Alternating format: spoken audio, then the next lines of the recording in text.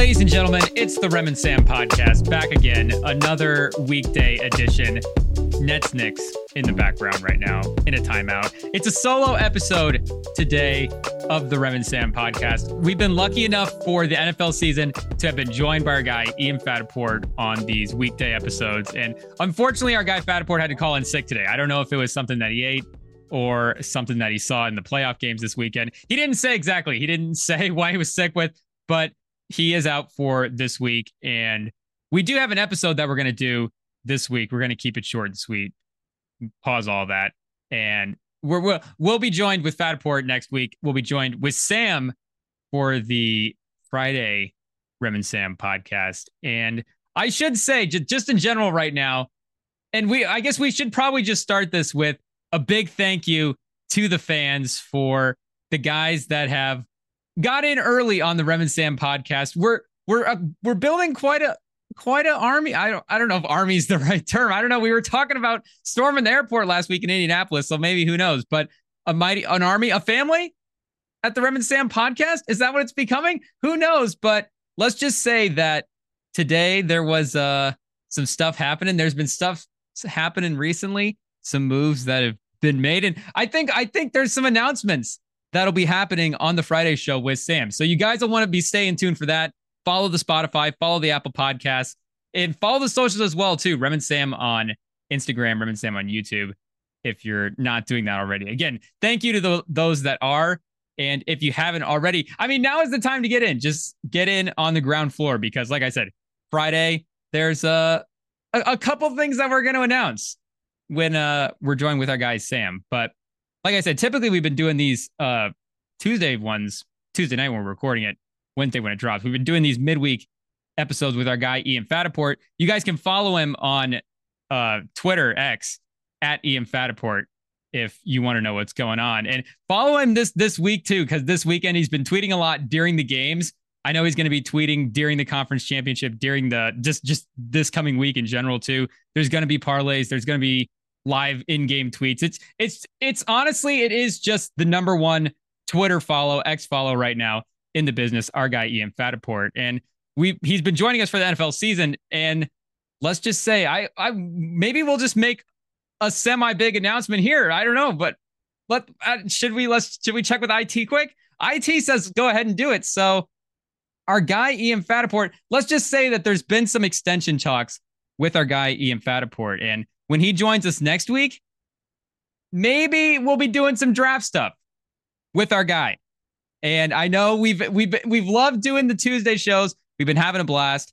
And I think that, the Super Bowl is right around the corner. We're in the, like we said, divisional week was this week, conference championships next week.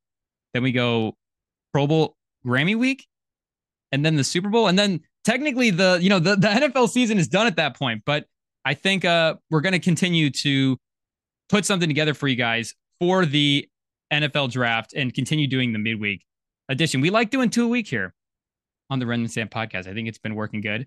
I think the feedback's been good on it. Everybody likes it. Like we said, Fataport's a great follow. Fataport's a great hang. And I think we're going to be talking NFL draft with our guy Fataport in the upcoming week. So you guys are going to want to stay tuned to that, as well as the NFL. Just, NFL in general, who knows what else will pop up when we're talking to our guy. But like we said, there is some divisional round stuff that we are going to cover quickly, mention some stuff for the games. It's a solo episode, so maybe we won't dive too deep. We're pushing the announcements to the Friday pod, so we'll push all the good stuff to the Friday pod. I'm not trying to turn you off this one. Maybe you guys want to stick around and listen, but like I said, we'll mention some stuff quickly about the divisional round games. And, with the NBA going on in the background here, we should honestly mention quickly too, Monday night when we recorded this. So Monday night was the NBA TV matchup, Joel Embiid versus Wemby. Embiid gets the franchise record for the Sixers in this game, drops a 70 piece. And I know me and Sam have done a couple of episodes when there's been some other big scoring performances. I'm trying to remember who had there was another one to start the year. Was it?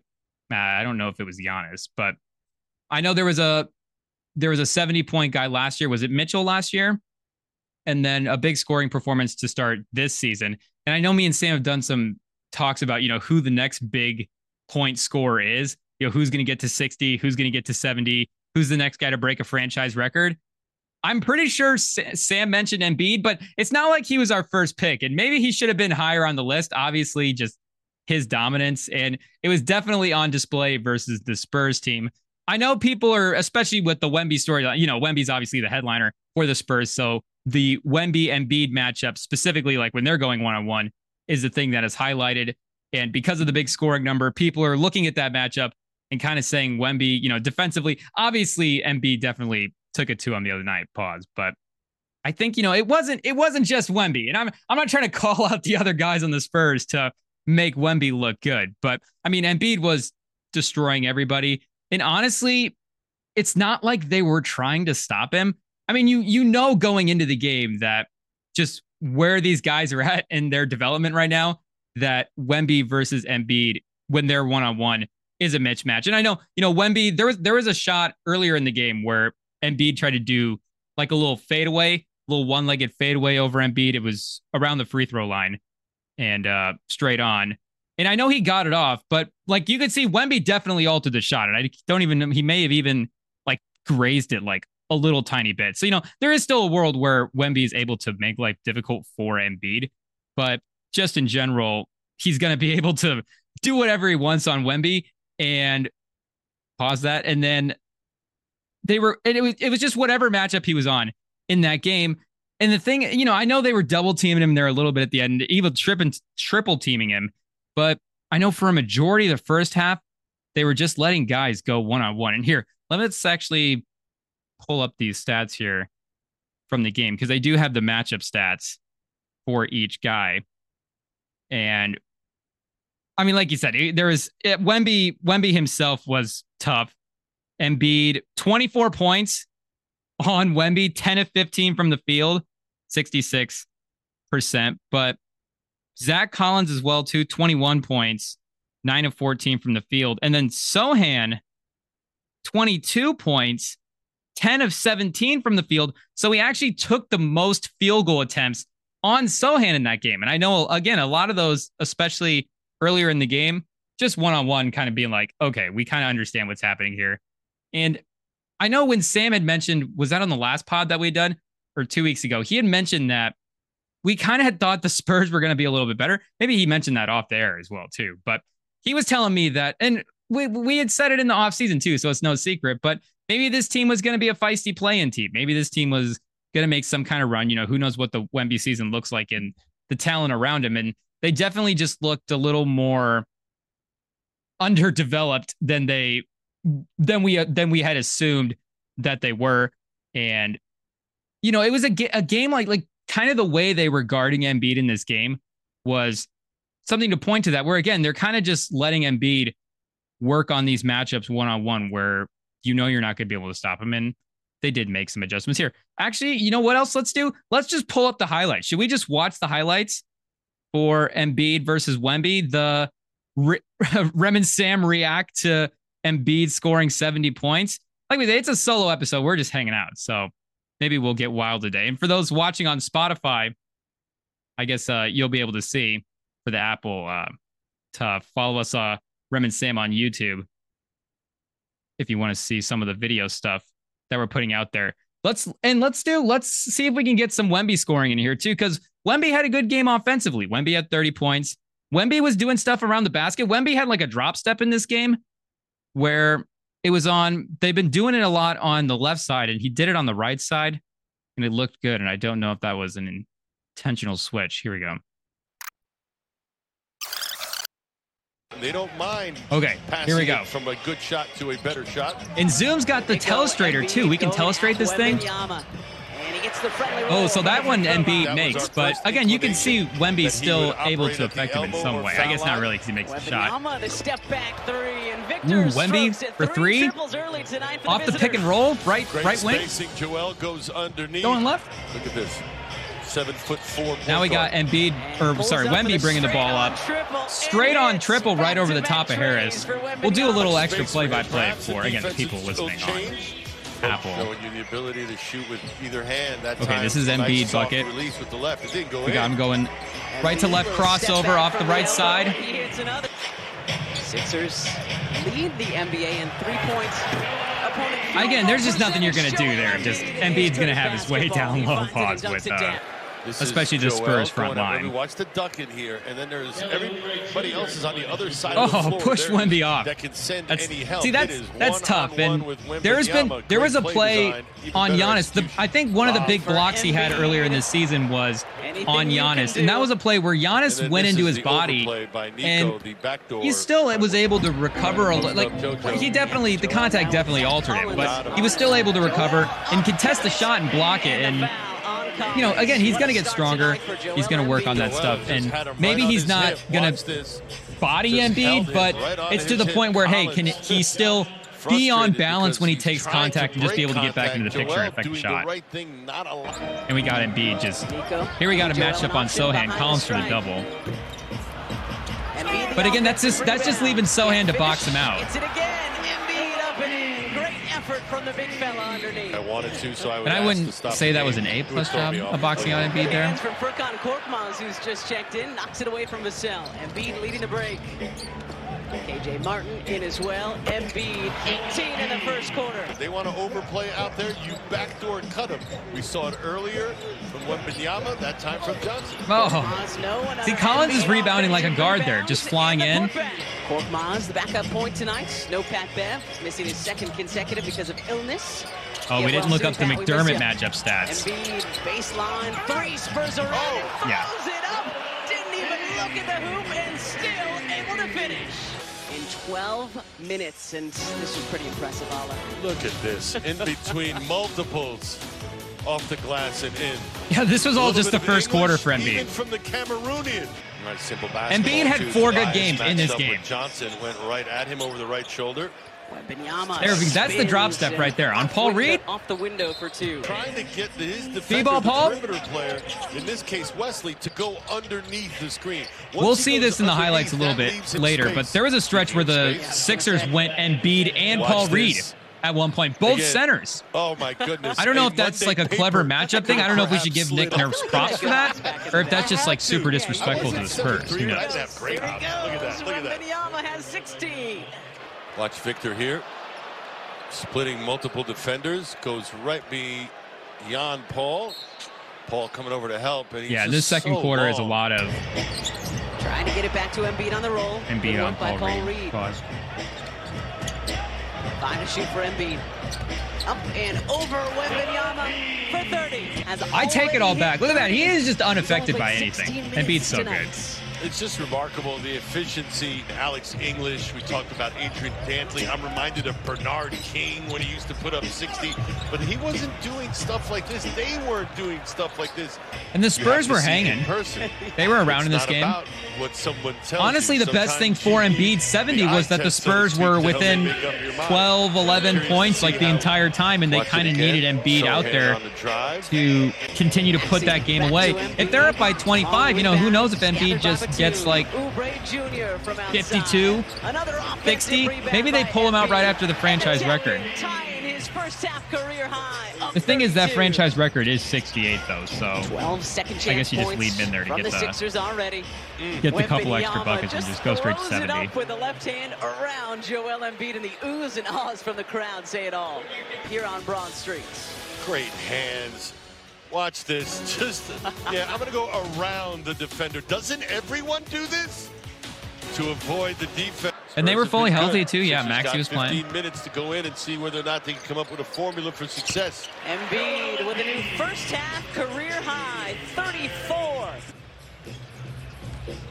Again, Sixers playing with a very short bench tonight, but because of this guy, it hasn't mattered. Embiid dispatching Victor and jamming it down. Give me the ball and get out of the way. I will take care of the rest. I'm going to take care of him, too, along the way. Tyrese Maxey. Indeed. Harris. Back to Joel. Embiid just inside the free throw line, making 38 for 21. The free throw line. 38 for 21. For 21. There hasn't, again, been a game. Oh, come on, IT. What are we doing here? Oh, ads. Looking for him. Oh. And Wembanyama able to lay it up and over his head. That's not normal. How many shots did Embiid end up with this game in total? Yeah, 41 shots. Calls for the ball because he beats everyone down. 23 free throws, 21 for 23 from the free throw line. There honestly hasn't been a more natural 41-point shot game than I've seen in a long time. And all the 41-point shot, and all the 41 shot games that I've seen, this is definitely the most. Because again, with the matchups here, it's just like, well, you're just going to keep going to this. Used to want the ball at a certain angle. Post play. There's really nothing you can do. 5 of 8, 14 points, 2 of 4 from long range. Nice ducking. Down to Joel. No good on the first try. No good on the second. Third time the charge. Champagne. This is something he has done all night against this Spurs team. He has offensive rebound. There. The one time they double, it's with Sohan and Champagne. You just have to be watching the game, living in the Philadelphia Not the area, one the time, greater but Philadelphia area. And love chicken. Embiid, what a pass! Kelly, the flush in the foul. The playmaking this year for Embiid has been off the charts as well, too. Look at that. A little whip around behind the pass over the right shoulder. We just need to see it in the playoffs. There are 4 defenders. Maxey with a dozen tonight. Tobias with a dozen. Joel with 43. Wembanyama on him. Embiid, 45 from the elbow. 17 for Vassell, 26 for Wemby as he sits on that minutes restriction. Maxey to Batum. Joel up, down, and back up for 47. This is true. We're the loudest. Should we stop when he gets to 50? We love chicken. We love our chicken. We love our poultry here. Embiid, a fake, a spin, another fake. Oh. The buckets. And the foul. Going to the line for the and one. Chance at 50 here tonight. Watch Joel here. Nice little drop step, pump fake. Gets multiple defenders up. Sohan could have gotten that foul easily as well. But he's on pace right now to be pretty good. Yeah, I don't want to see him in the fourth quarter. Tyrese behind the back. Embiid, 52. 52. Was Bassey inactive for this one? Where's Charles Bassey? I mean, we all know this is the #1 Charles Bassey Spurs pod with the National Ultimate Frisbee segment that's recorded on Zoom. Let's see if he was inactive for this game, because, I mean, just having him inactive would be kind of a weird move, especially when you're going against Embiid, again, with that front line. I mean, you can do whatever to try to win this game. Maybe just throw your guys out there to see what you got. But a DMP from our guy Bassey, yeah, I guess he must have been on the inactive list with Barlow and Sissoko. Tough one for the matchup. I think you'd want to at least have him in uniform just in case you're going to try. They had Diakite on the bench. Mamushvili. Maybe you just give him the Mamushvili DMP that night instead, just to feel good about yourself. But I mean, you can't really defend the Spurs in a 70-point Embiid performance. That's not really the point. It is just, Embiid was awesome. The Spurs are, a tanking team this year. Wemby is in a development year, but the Wemby numbers have been good this year. And again, we talked offensively that he had a good game. 52% from the field, 40% from 3, 12 free throw attempts as well, too. Again, some of the on Paul Reed, but in some of the moments, and it's a tiny thing, but in some of the moments where like, okay, this is a matchup where he should be winning it. He is winning it against some of the, the backup centers, the second bench minutes. And the last 11 games for Wemby, 25 points a game, 8 rebounds, 3.5 blocks, 53% from the field, 34% from 3, 86% from the free throw line, 6 attempts a game as well, too. So much, again, we're seeing it. And like we said before the season, the Wemby season is going to be kind of like just take it in like 3 or 4 stages. Just there's going to be these big development swings, and this is not going to be the peak version of Wembanyama. He's going to continue to grow this season. Let's just go like last 5 games, 27 points a game, 37% from the free throw line. So again, I mean, we're seeing it right now. We'll revisit this every 10 games or so. I guess it's every couple weeks. We'll probably revisit it every time we talk and check out on the Wembanyama numbers to see how the development's coming along. But Another NBA thing that happened, maybe we'll mention it quickly, give it a thumbs up or a thumbs down, the Terry Rozier trade to Miami.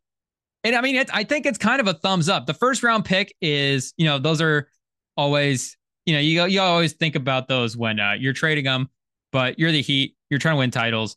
Kyle Lowry as well too. I think Rozier for this season could be a little more. They could probably use his skill set a little bit more than what Kyle Lowry brings to the table at this point. And they didn't have to give up too much other than that. I don't know if there's any protections on that pick or not as well too, but even unprotected for the Heat in 27, I guess it is 2024. You're going to still at least hopefully have Bam there. There is some stuff with him and Tyler Hero's fit. Rozier and Tyler Hero playing both of those guys together defensively. What does that look like?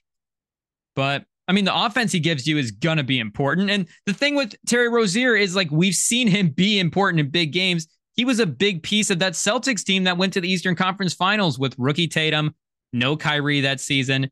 They was, kind of a surprise run, and he was playing big minutes for him. Let's see what he was doing in that playoff run. He's been a 20-point-a-game guy. I know some of the shooting numbers are not always where you'd want him to be at, but again, Terry Rozier is one of those guys. He's just kind of a gamer and kind of a baller. And in that playoff run, he was 16 points a game, 5 assists, a 16, 5 and 5 from Terry Rozier that year in the playoffs. This season, he's 46% from the field, 36% from three, 23 points a game. So again, that's pretty good. I mean, for Kyle Lowry in a future first, if you're trying to win the title again this year. And we saw what they did with a feisty bunch last year. So if Caleb Martin is the Eastern Conference MVP again, throw Terry Rozier into that mix for the playoffs, and maybe have yourself an interesting run. But I mean, the Rozier hero minutes are probably going to be better than the Lowry hero minutes, which again is the point of the trade. You get yourself a gamer and another Heat culture guy. I think it fits in perfectly. Maybe Sam will mention that trade again on Friday, and we'll see what he thinks about it. But the divisional round playoff matchups this week, we will quickly rip through these divisional round games. And just to update on the game quickly, I know you guys already know what happened, but halftime, 49-50, Knicks Nets, crosstown rivalry. It's NBA rivalry week. Looks like we got a good one on NBA on TNT. Shout out Adam Lefko. Lefko, call in sometime. We'd take the call. But the first big matchup of the day, and I know when Fataport's here, last week, Fataport, we did the weekend winners draft after the wild card matchup, and Fataport's not here, so IT said they didn't want to do the draft, unfortunately. And I know IT is pretty shy, but so we'll still I think do some winners, some losers through the matchup. I mean, the first big winner, obviously, for the big game of the weekend, Bills Bills. Winner number one, Sam, for just having Pat Mahomes in his life in the Chiefs in the dynasty, and now Mahomes is in 6 straight conference championship games. As many conference championship games as he had incompletions in this game, 6 incompletions, 17 of 30, 23, if you only have 6 incompletions. And even if you look at the ones that he had in this game, I know Dane Jackson, the first one that he threw, Dane Jackson made a good pass breakup on Watson on a 3rd and 5. There was a couple of throwaways, and then there was a drive where he had 3 incompletions, one of them a throwaway, and then 2 of them in the red zone to Kelsey, one to Kelsey on the left side and the other one to MVS on the right side. Both of them that he kind of missed, and then a low throw to MVS on a 3rd down later in the game. That was his final incompletion. And you kind of go through it. I mean, he played nearly a perfect game, and you look at the tape, and he almost literally could have, with some of the incompletions that he had being pretty close. And again, some of them being ones that he missed. And I know Shannon Sharp was on all of his platforms saying that this was the best game that the Chiefs offense has played. And he's absolutely right. They look fantastic in this game, and they look so good to the point where it was like, it almost made you forget about any of the problems that this team had. It was like, was Mahomes even ever, the Mahomes frustration the receiving drops, like all the stuff that we were concerned about with the Chiefs just seemed to go away in this matchup. And I guess I don't know what the lingering effects of what the regular season would have been, but just for them to turn it around. And we've been doing our playoff brackets here every week and been picking the Chiefs in the Super Bowl, making it run. I know Sam, he doesn't want to be biased. He's been leaning a little bit toward the Ravens, and we'll do the picks on Friday. And who knows, maybe it's not biased to pick the Ravens, but we've expected, I think, the Chiefs to be in this position in the AFC because of Mahomes. But again, for the offense to look as in sync, I don't know if surprising is the right term, but definitely a big jump from where we saw him in the end of the regular season. And Kelsey as well, too. I know he had the drops last game, but he looked fantastic in this game. And we need you guys for this one. Slide in the DMs your thoughts on Travis Kelsey throwing up the heart after the touchdown. His first touchdown in this playoffs, his first touchdown since week 11 in the regular season, almost 2 full months without a touchdown.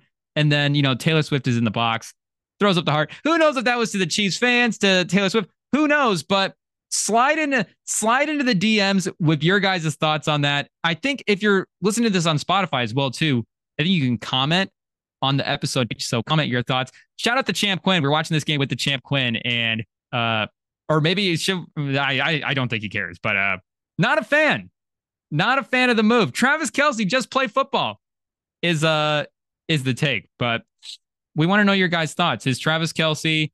I mean, it's just like, all the ups and downs for the Kelsey season, and then you finally get a touchdown, and it's like, are we still being distracted here, Kelsey? What's going on? But if you're playing well, I guess you can't really criticize him. So Travis Kelsey playing well in these playoffs.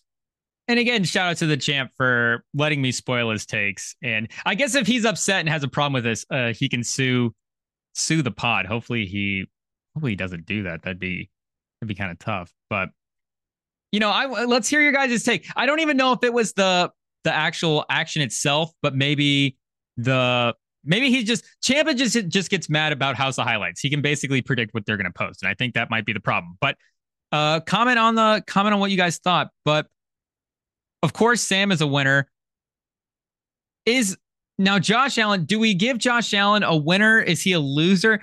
Here's the thing. I don't think Josh Allen is he's not a loser coming out of this game. Like, I know there's going to be some criticism for, the missed pass to Diggs on the 2nd and 9 final drive where he misses Diggs on the crossing route wide open that could get the first down. Maybe it's not a touchdown on that play, but it's definitely a first down, keeps the drive alive. And then his target on that play is Shakir in the end zone, and Shakir even gets a little bit of separation, and Allen misses that throw as well, too. But honestly, just watching the game, like, Mahomes has been, like, in this one, he was fantastic.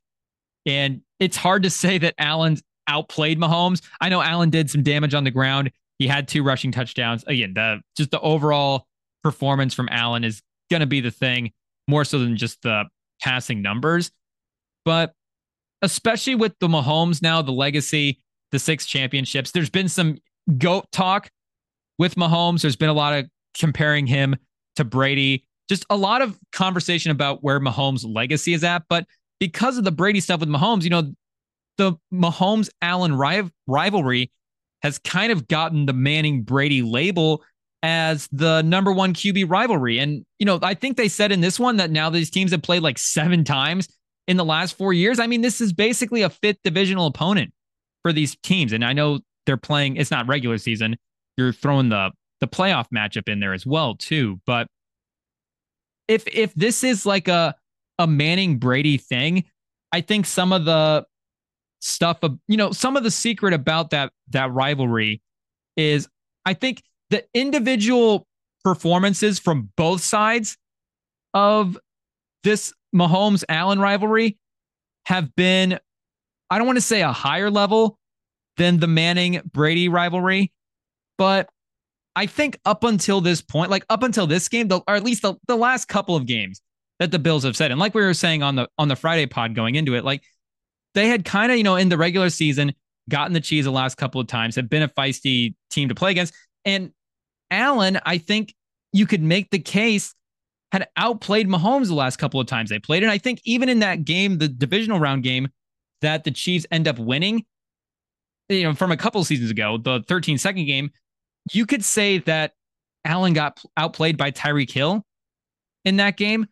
And, Travis Kelce and some of the yards after the catch stuff that was going on. And again, Mahomes, the numbers in that game, that was a fantastic quarterback duel. And it's hard to say who was the better one at the end of the day. But again, regardless, Allen has been going toe-to-toe with Mahomes. And I know that there was a couple of plays there, at least the one play at the end there where Allen misses the pass. And Allen also has the fumble on that drive as well, too. That final drive was just insane for the Bills. Diggs drops the opening pass. You got the Allen fumble and then that stuff at the end. And then still they have a chance to tie with the field goal. Bass misses the field goal. All of that, they could have still sent it to overtime. And again, I think Mahomes clearly outplayed Allen in this one, but Allen was amazing for 58, 57 minutes of this game. And just throughout the game, time and time again, with his legs through the air, was just making plays. And I think it's hard to say that Allen is the reason that they lost this game when, again, he's doing so much time and time again to just keep him in these games. And throughout the history of this rivalry, the fact that he has the legacy of being on that level with Mahomes in these games, I don't think you can necessarily say that Allen has cost. And I know, again, Shannon Sharp was saying that, this stuff comes down to moments, and in big moments, you got to make some plays, and maybe Allen does have to hit that throw. But again, like some of the stuff that was happening, like the Sherfield drop on the drive before, and again, we mentioned the Diggs drop earlier in that game. So, 3rd and 12 tries to hit a deep shot to Sherfield in the fourth quarter, and Sherfield ends up dropping it. And and then the fake punt as well too. That this is another one we might need you guys to comment below, slide in the DMs on your thoughts on the fake punt, because there was the whole situation with the Chiefs only having 10 guys on the field. So if you have that kind of advantage, maybe that is something you want to take advantage of. But I think in that moment, even if they had ran a fake punt, I think even if that play had been designed, I don't know, just something about it in that moment, maybe it didn't feel like the right time to necessarily do it. But again, with the player advantage on the field, I get the idea behind it. So I want to hear what you guys think about it. I know it's been a controversial one, so slide in the DMs, comment on the episode what you guys thought. But I don't necessarily think Allen is a loser, and I would honestly, again, I personally would consider putting him in the winner category. I know it's hard to do with the missed pass at the end, not resulting in the win, but even with that missed pass, those plays, they were in field goal range. And that last drive, the way he was able to get them down the field, I do think that was impressive. I do think he played good in this game. And maybe he shouldn't have been that aggressive in field goal range, knowing that they had that in their bag, but maybe he should have worried about, hey, let's get a couple more yards. Let's get this closer. We don't want to take any more chances. Let's get to overtime and see what happens. But again, he had him in a spot to get the win. The kicker misses the kick. And I don't necessarily think you can blame Josh Allen for this one. Another winner, and this might be important going into the matchup next week for the Chiefs Ravens matchup next week for the Chiefs. A winner is kind of the Chiefs run defense in the fourth quarter. And we talked about the importance of the Bills running the ball on the Friday pod. And through 3 quarters, they were able to do it. James Cook had 14 attempts for 67 yards, just almost 5 yards an attempt. And in the fourth quarter, only 4 carries for -6 yards. Did anybody have the over-under for James Cook, the alternate fourth quarter rush yards? If that was even a prop, they have -6 as an option, because I bet they would have got good odds on that. And so, maybe that's something we'll ask Sam about the Chiefs run defense in the preview pod on Friday. I know he was definitely really talking up the linebackers last week. And again, they performed well in the fourth quarter. And like Shannon Sharp was saying, in the fourth quarter, when the Chiefs needed to clutch up, the Chiefs clutched up. Mahomes got it done. So if you're a Bills fan, though, just in general, exiting this game, I do wonder if, I just, because of the 5-year run now, I know that a lot of Bills fans there's probably just a little bit of like a hopeless feeling going on. Allen hasn't been able to get over Mahomes. This is 3 straight now divisional round exits, but this is this is kind of a young core to their team. And I know the Diggs thing, maybe we'll mention that next, but James Cook was basically a focal point of this offense at the end. And then kind of late in that game, especially once Dawson Knox goes out, they were kind of forced to get the ball to Kincaid.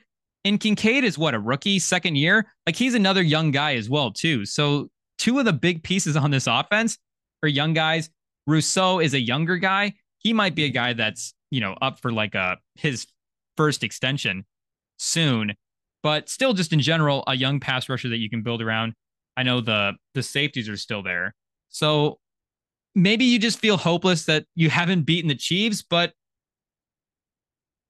just looking at the overall roster, I do think this, again, and the Chiefs are kind of in this position too. So maybe that's why you feel hopeless, but there's some young pieces here. And this is more like, hey, going forward versus, I think, the end of the run. Now, the end of the run guy, it would be Diggs. And I know there's talk of whether or not he'll return. He's an interesting one for trying to find a landing spot for, though, because again, like I know people have probably made this point. It's kind of, it's obvious, but if you're not happy with Josh Allen, what kind of quarterback are you going to be happy with? And it's not that Josh Allen is the most accurate quarterback, but I mean, and he is at times too. He threw a couple of passes in this Chiefs game that were, again, just incredible. Like, the moments for Josh Allen, I think he's been very close, 98% of what Pat Mahomes has been doing. And again, that is the key. But for Diggs, if you're looking for a landing spot, he needs a good quarterback. It needs to be a team that they actually are going to deal with. Like, if the Patriots get a rookie quarterback, are they going to trade him in division to the New England Patriots? Maybe they end up releasing him, and then he just hits free agency, he can go wherever he wants. So maybe it doesn't even matter. But if they were trying to trade Diggs anyways, would they trade him to an interdivision team like the Patriots? Would they even trade him interconference? Like, I guess maybe would the Ravens? If the Ravens called, and I know, they've got some young receivers there. So maybe, they don't necessarily need a guy, but I'm sure they would take the depth. And if they called and there was like a 6th, 5th round pick that the Bills are willing to take, would they make a move? I guess, would they trade him to another like interconference contending team that's like, hey, maybe we're going to have to run into this guy in the playoffs. So maybe it's an NFC team. But the one AFC team that I was looking at was maybe the Texans for Stephon Diggs. I don't know why it has to be an AFC team. But again, I think Diggs kind of needs to be with a good quarterback. And a lot of them are in the AFC right now. And you got a young quarterback there, obviously, CJ Stroud.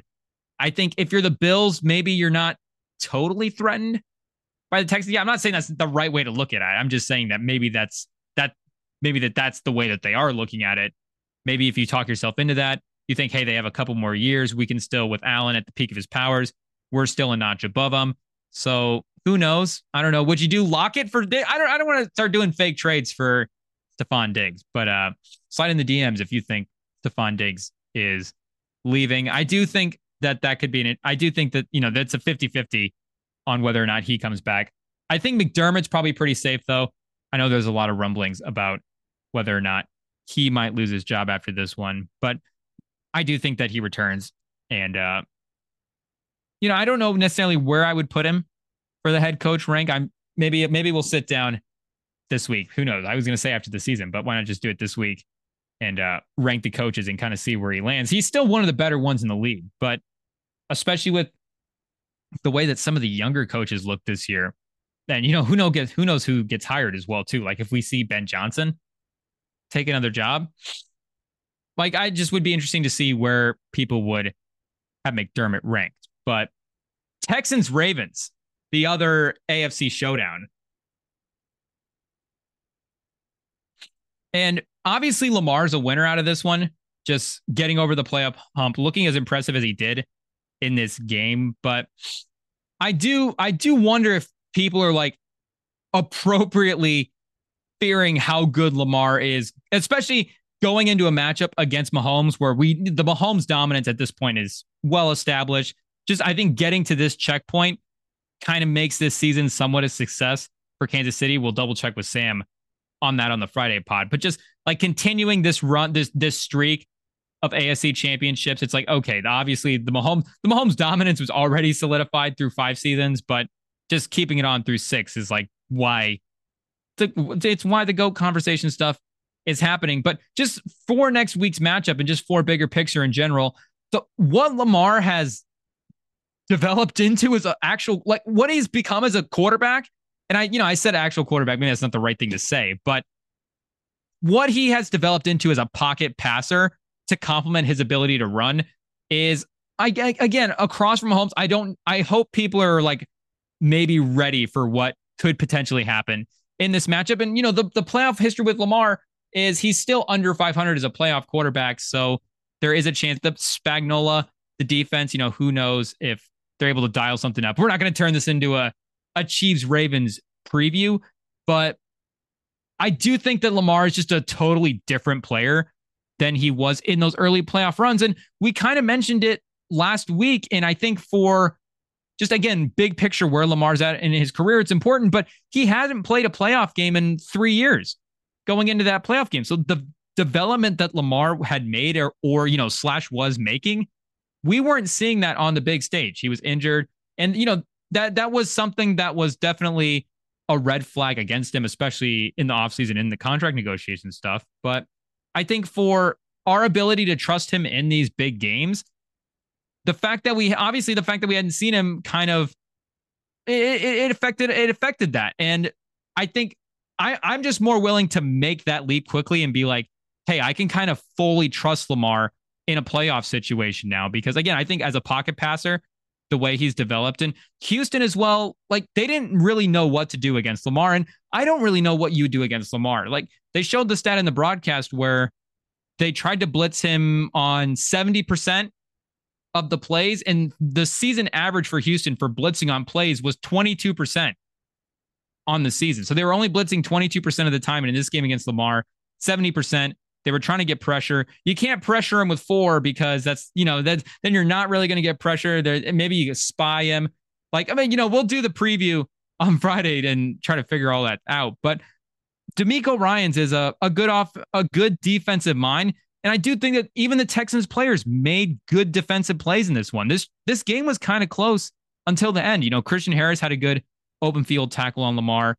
They forced a 3-and-out a time or two. So there was still some moments, but Lamar on the ground and the receivers that they have around him now, the fact that there's some competency in this offense, again, what he's developed into, it's just like, I think we kind of have to prepare ourselves for what that AFC matchup could potentially be. And again, maybe the Chiefs do win that, but I do think that maybe spoiler, I do think that Lamar probably has a fantastic game in that game. And he looks unstoppable right now. He's unsackable.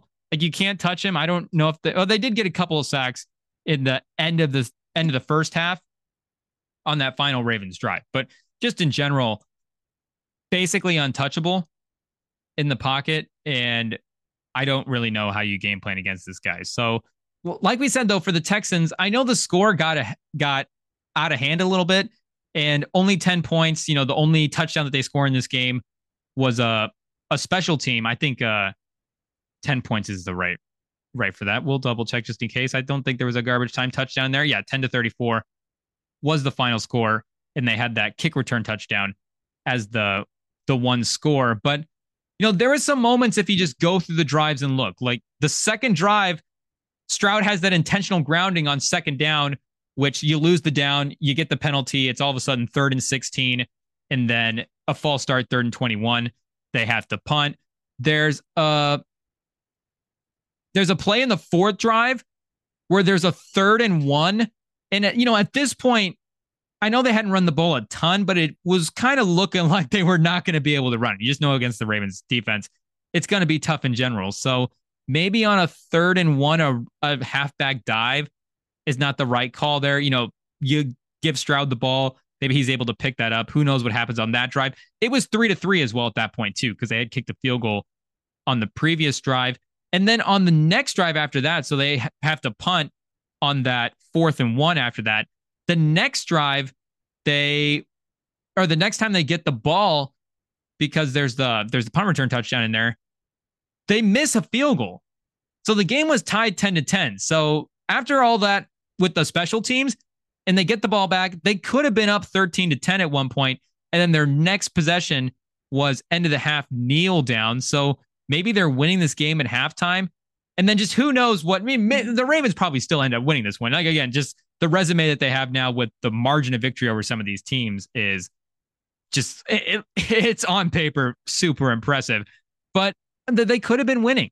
And then in the second half, there's a drive where they call a flea flicker and they lose 5 yards, and they're kind of on the edge of field goal range at that point.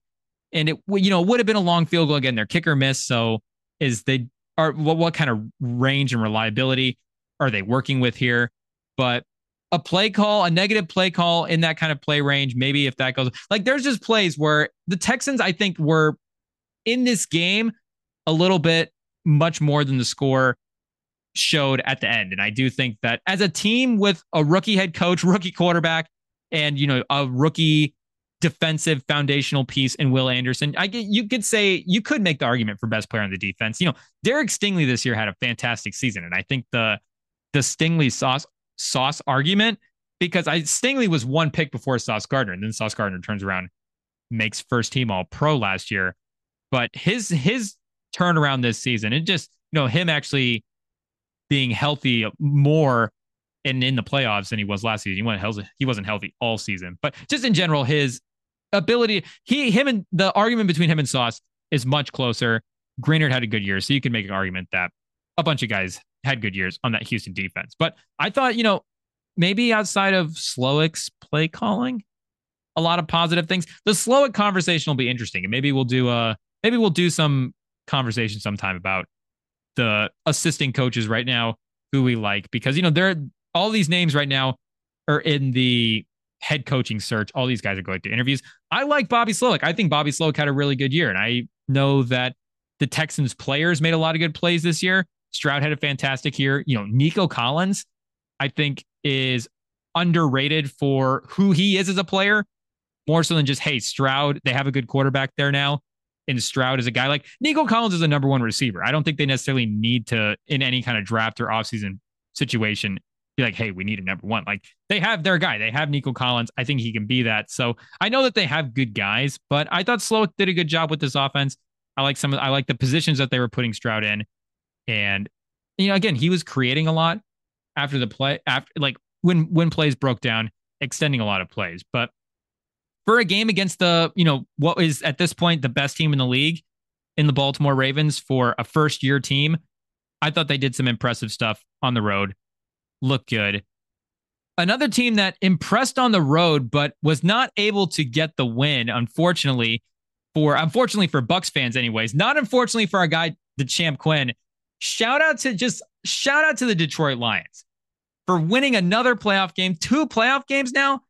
Is that like 100 years worth of history for the Detroit Lions? Maybe that gets you back into the 40s. So maybe the 1940, I know the 1950s Detroit Lions were not looking too shabby either, because that 58 team was the last time that they won any kind of championship. But 2 wins now at home for Detroit before they go on the road to play San Francisco. And I know what we were hyping up the defense a little bit last week with Fataport, but honestly, this defense is good. I just do think this defense is good.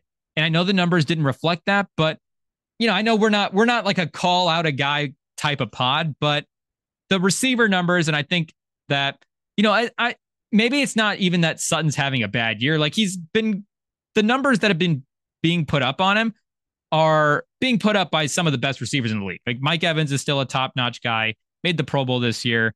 Justin Jefferson had a big game. CeeDee Lamb, Chris Olave, like all of guys that could be at any point, top 10 level, like fantasy receivers, talking about a guy like Olave. So maybe it's not even just that with Sutton, but if if you're going to point out a weakness on the Lions defense, I think that's the one. And outside of that, I would say that this Lions defense is strong. Lions D will clarify, the Lions defense is strong outside of Sutton. So I think against this 49ers matchup, this is going to be a brutal game for him, especially I know Debo was out in that game as well too. And I don't know as of Tuesday night if there's any update on Debo Samuel. You don't even have to type in Debo Samuel, and you don't even have to finish the Google thing. It just fills in when you go D. I don't even think you have to get to Debo. So we're saying that they avoided serious injury, and I think that alone is a good sign going into next week. But I guess probably still up in the air anyways as to whether or not he plays. And Shannon Sharpe was saying that you medicate you shoot a guy up with some meds, and you'd be surprised who's able to roll out there for a playoff game when it is on the line, especially a player of the caliber of Deebo Samuel and a player as important to this offense as Deebo Samuel. Something that Sam has definitely mentioned this year in the Brock Purdy conversation, the importance of the role players around Purdy. And I'm sure that it's something that we'll talk about on the Friday show as well, too, especially as we know more about that Deebo Samuel injury. But Purdy in this game, I know the throw to Savage, that the interception that Savage dropped is not ideal, but the last drive, this was the first game that Shanahan had won down 7, I believe, entering the fourth quarter, like the first real comeback that Shanahan had to make. And I know that with Garoppolo there, I know Garoppolo was clutch. He made game-winning drives and, quote unquote comebacks. Some of that stuff can be technical with whether or not, when the team is leading and when that stuff can be taking place. But I think Purdy in this game really showed that the thing that we like with Jimmy was that clutchness. And Purdy has been able to not only add the ability to create a little bit with his legs and extend plays, and I would say in general as well, too, again, with that Savage stuff and with some of the stuff the last couple of weeks, hard to say. But I would say in general, a smarter quarterback than Garoppolo, you're not going to get necessarily those wild throws. Maybe that's even a negative at time too. You could see it a little bit in this Packers game with the way he plays. I would say that's probably if you're going to say, okay, Purdy extending plays is the thing that you get over Garoppolo. Well, what's the thing that Garoppolo has over Purdy? It's the fact that Garoppolo never really got shook up by stuff. Like Garoppolo would just keep making the same pass. Like Garoppolo is going to keep making the read. And again, that's going to be the negative with Garoppolo. But Purdy, I will say that it does seem like I would say that you could phase him, but he looks so good on that last drive that it's hard to even say that is that's true about his game. I think we were talking about Lions Bucks too. We should probably get back to that in a second. We detoured talking about Sutton, but we should. We'll mention this for the Bucks quickly, and then we'll finish up on that Packers Niners game. Pause for the Bucks. I think they're an Elite 8 team, one of the 8 teams left in the divisional round, and I think are they just, or at least for this season, were they closer to being a contending team than we thought? Because they, Todd Bowles said it as well too going into the game that even though a lot of people counted him out, like you look around the roster and it's a lot of the same guys that were making the playoff runs with Brady. And I know some of them are a little bit older now, a couple of years later. Maybe you think, oh, it's time to start trading guys off for parts. And I know the Baker thing as well too. Like the season that he had, I know a lot of people weren't necessarily anticipating. And I think if you said, okay, they're going to have a top, if you're going to say quarterback X for the Bucks is going to be a top 13 quarterback this season, top 15 quarterback for, this season, then I think you're saying, okay, then that makes sense that they're going to make a deep run. I don't think that we expected that from Baker, but in terms of guys returning for next season, I mean, just on the defense, you got Vita Vea's under contract still for a couple of seasons. Shaquille Barrett will be on an expiring. You've got Levante David looks like he'll be in free agency. And then maybe Devin White as well, too. KJ Britt, who they were playing a lot more in this playoff game, and I know they were mentioning it on the broadcast, will be under contract as well next year. So I guess if they bring David back, they'll have both of the corners. Winfield is a free agent. So I guess the question is, does this team want to commit to bringing back Winfield, bringing back David? And if, would they do that because this team would be that kind of competitive team with those guys on the roster? Mike Evans as well, too, is another guy that they'll have to make a decision on. So this will be an interesting team to see if they want to keep this group of guys together. And if they go, hey, we can upgrade that and try to get like a top 10 quarterback season, Are we back in that Super Bowl mix? I mean, we saw that the AFC South is, I think, a couple moves away from being in, playoff contention. The Bucs are still, they in the regular season, they had about a 500 record. So you could say they're still a middling team as well, too. But I think with the way that defense played this year and the experience that they have, if they want to try to run it back and do a 2-3 year more thing and see what they want to do at the quarterback position, I don't know if it's bring Baker back on some kind of deal that's team friendly and get some kind of young guy. Maybe it's, I don't know, like, is this like a try to bring everybody back and then can we get Kirk Cousins? Like that kind of team? And Kirk Cousins plays with Tristan Wirfs and an offensive line, maybe. That's a little bit better. I know there's some moments against the Lions. Hutch is going to destroy every offensive line. But it'll be interesting to see what this Bucs team does in the offseason. And the Packers team, not a team that's going to be having to make a lot of contract decisions because most of their guys are, on the rookie deal. But I guess Jordan Love will be the big one. I think the spot track value on him right now is $40 million. I guess that's what you get that's the Daniel Jones. You win a playoff game, you get $40 million a year deal contract. So if that's the going price for a Daniel Jones level quarterback, then I think Jordan Love definitely earned that. But this was a tough one. But I think like Sam said, and like Fataport was saying as well too, kind of house money for the Packers. And interesting that they were in this game. The thing is, Jordan Love is a veteran for a young guy. Like, he's an older, younger player. He's had time to develop.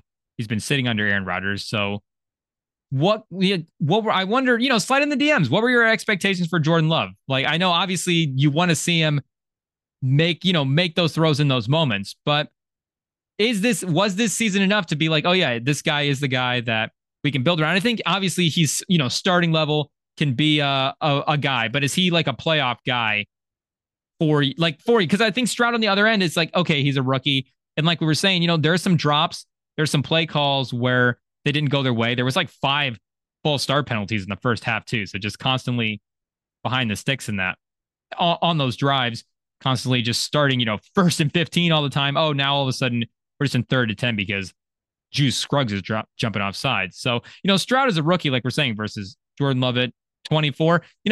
Comment in the DMs what your Jordan Love expectations were for this season. So I don't know. Do we want to do, I guess, again, we can't really do a weekend winners draft. We were doing winners the whole time, but I shout out Kenny Clark for the Packers. I think Kenny Clark is, if we're going to do a winner for the Packers, we'll do Kenny Clark, because I think that Packers team, like we said, they did a good job specifically against the run for the Niners. Outside of that one touchdown that McCaffrey had, I think he was under 3 yards of play, 3 yards of carry in that one. And on that touchdown, I believe Kenny Clark was out, not in the game on that play, and McCaffrey scored. So who knows if there's a coincidence there. Did we do winners for Lions Bucks? Lions winners, obviously Jared Goff. I think Gibbs, Stephen A had him number 3 in his A list for non-QBs going into he had him over, I think, Trent Williams for non-QBs. So big winner for Jahmyr Gibbs. But I think the way they just kind of were like, okay, we need a drive at the end of the game. We absolutely have to move the ball. Season's on the line. We're giving the ball to Jahmyr Gibbs. And I think kind of handed him the keys to the offense a little bit, the way that they did in the end of that divisional round game. I think he has to be considered a playoff winner. I think Baker's obviously a winner this season for the Bucs. We mentioned just the defense as well too. I don't know, is Todd Bowles the no timeout thing at the end especially is tough. I know it's a long shot, and if he gets up in the press conference and just says, hey, it's either I didn't know or it was a long shot thing and we just didn't want to deal with it, who knows what the reaction is. I get that the odds are low, but you got to do whatever. I think you got to do whatever it takes to win a playoff game. You got to call the timeout. You got to extend the game. You got to see what happens. You got to cause chaos, because if you get chaos and something breaks your way, I mean, why not at least see if that's a possibility if you're Todd Bowles? So most likely he forgot. And it'd be interesting to just say, like, if a coach just admitted he didn't know, would people be upset? I mean, people would obviously be upset, but if you don't admit it, it's kind of, it's like, it feels like you could lose your job versus not. Like, could Todd Bowles save his job by admitting it? I know that sounds like what's the thing for the the word for the opposites. Oh, that's tough. I feel like normally I'm good with words, like vocabulary stuff, but not this time, unfortunately. I feel like it kind of contradicts itself by saying that, but I do think it could help in this situation to just be honest. People like when people are honest. So I think you got to take the time out there. And I think Todd Bowles definitely messed that one up. And like we're saying, of all the pieces that they want to run back, we'll see if Todd Bowles is one of them. I know if the Saints are keeping around their guys, then there's a good chance that the Bucs, their other NFC South, opponent, could do the same. I mean, we saw the Panthers, we saw the Falcons are looking for a guy. So who knows if the Bucs join that group. But like I said, we'll be back Friday, previewing divisional round, talking NBA. I think I don't want to promise a guess. I just know, like we said, we got some big announcements and we got some big stuff lined up for you guys that you're gonna want to stay tuned. You're gonna want to see what's going on the Rem and Sam podcast. Shout out to you, because it's all because of the fans, and we love the love and we love the support. So again, thank you guys for listening to this episode, for staying tuned for all the episodes, for those of you that already follow, for those of you that will follow, and for those of you that'll be back next time we do this, Friday, Rem and Sam across all platforms. Stay tuned, and thank you guys so much.